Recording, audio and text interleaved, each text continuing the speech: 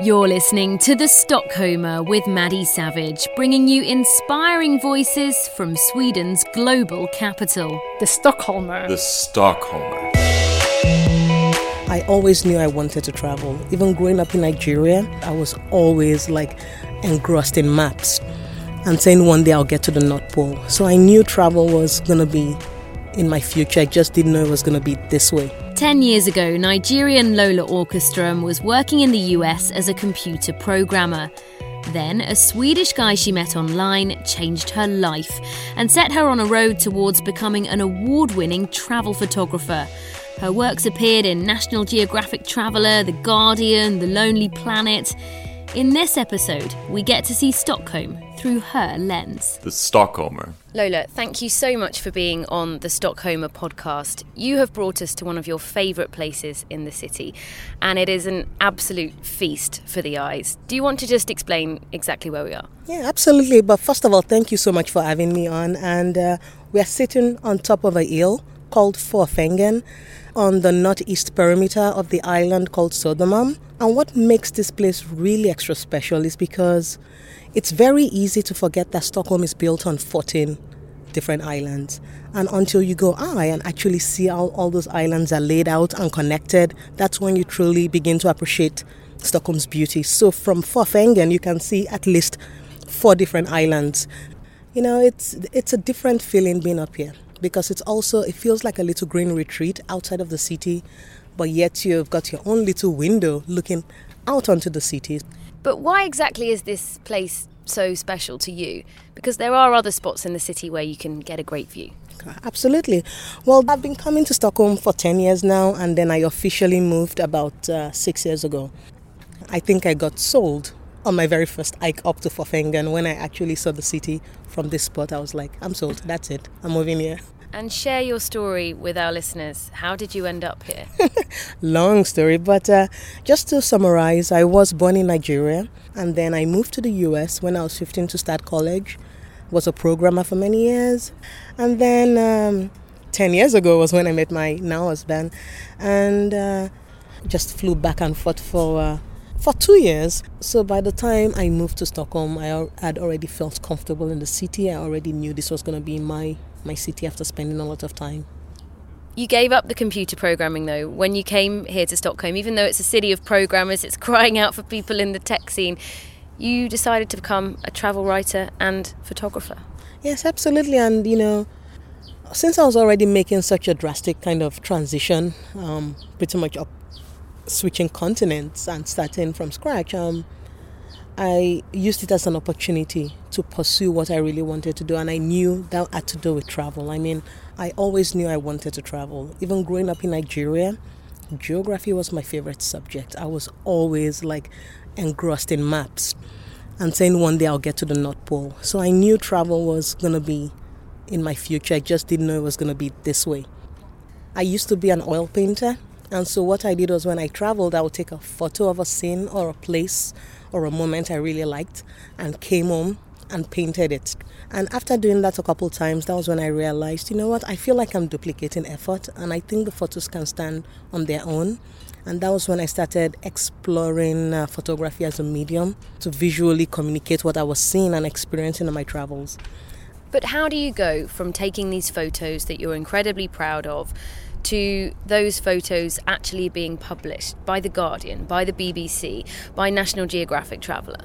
I didn't get there overnight. I mean, it is a struggle, and it is challenging. It is a challenging industry. But what I always say is you need to be able to tell a good story, and you need to be able to tell it very well visually as well. So just taking a series of photos, even though they may be stunning, isn't a story.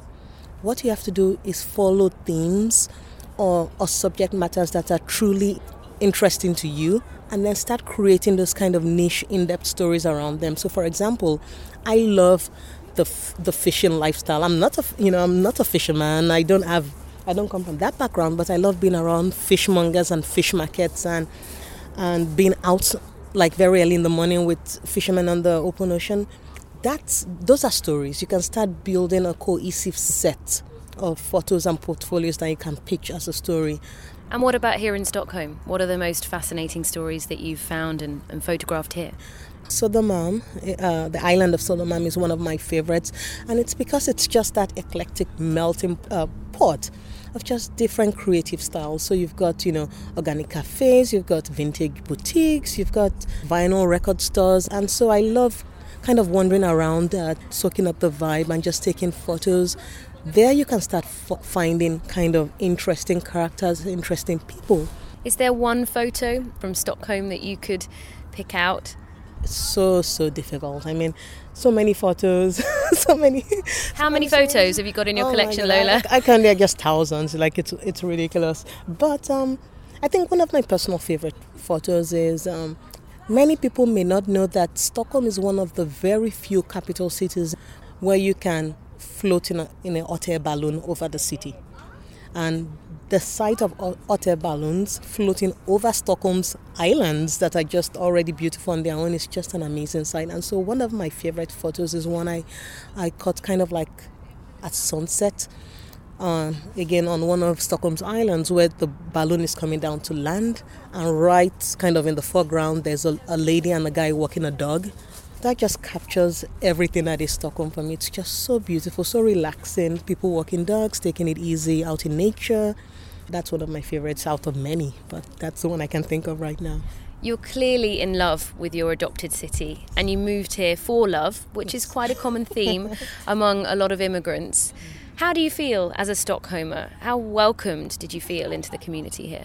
You know what, I would say culturally, it actually wasn't that easy because I come from Nigeria. I was born in Nigeria and I spent so many years in the US. And so I come from this kind of two very vibrant, very boisterous cultures, coming into a place where you almost have to silence yourself and get in line and be in the queue and quote unquote be like everybody else. So everybody's similar. So in that sense, it was a lot difficult to assimilate in the beginning. But how I approach that is I also give people benefit of doubt, meaning oftentimes you are one of the first few people that kind of breaks their stereotype, and so you are by de facto an ambassador, a cultural ambassador, to keep breaking stereotypes. What you're alluding to clearly here is that you have experienced some racism in Stockholm. I'm black, and there will always be people that are ignorant. There will always be people that just don't like me for the mere fact that I'm black. But also on the flip side, once you do make friends with locals, then they're kind of friends for life because they're really loyal. So Stockholm is one of those places where you have to spend time in. You have to really savor it slowly, get underneath its skin slowly, because then it's rewarding once it opens up itself to you and truly, really lets you in. And what about in your creative space as an African-American travel photographer? There can't be that many of you around in a world where the stereotype is still middle-aged white man climbing a mountain. What? You mean I don't look like a middle-aged white man climbing a mountain? No, but seriously though, the challenge has been actually answering the question, why do I have to be in this space? Because it's always a question of people second-guessing everything I do, or saying, are you sure she can deliver, or is the quality of your work up to par when it is? So my answer to the industry is always, why not? Give me a reason, because if your subconscious reason is the color of my skin, then you need a stronger reason. I mean, that's stupid. You are making it in your industry. You are making it in your adopted city. How does it feel to be sat here in one of your favourite spots in the city, looking back on where you've come from? I still have a long way to go, and it's a journey, like you said. And every step of the journey, I always kind of stop and reflect and just look at it as a blessing. We all have dreams. We all have passions. Some of us may not have the opportunity to pursue them. But it also takes a lot of sacrifice as well. So yes, I was a computer programmer. I really enjoyed that job. It was very comfortable financially. But I said, you know what? I can take that, 60% cut in pay to do something that actually fuels me more emotionally and spiritually. And I think for me, travel and the work I do right now helps fuel some of that, And so for me, it's just humbling. It's refreshing to hear that honesty, though. A 60% pay cut is not something to laugh about, even though we are. Correct, but I'm so much more richer. I mean, just the opportunity to travel the world, the opportunity to do what you love, live a flexible lifestyle on your own terms as a freelancer. I mean, I would never trade that. And I think it's the best decision I've ever made. You've been listening to The Stockholmer, an independent production by Maddie Savage, with support for this season's episodes by Capital and My News Desk. Special thanks to our communications team, Hype United, Benoit Derriere for sound assistance, Simeon Ghost for sharing their music, and Richard Stevens for designing our logo.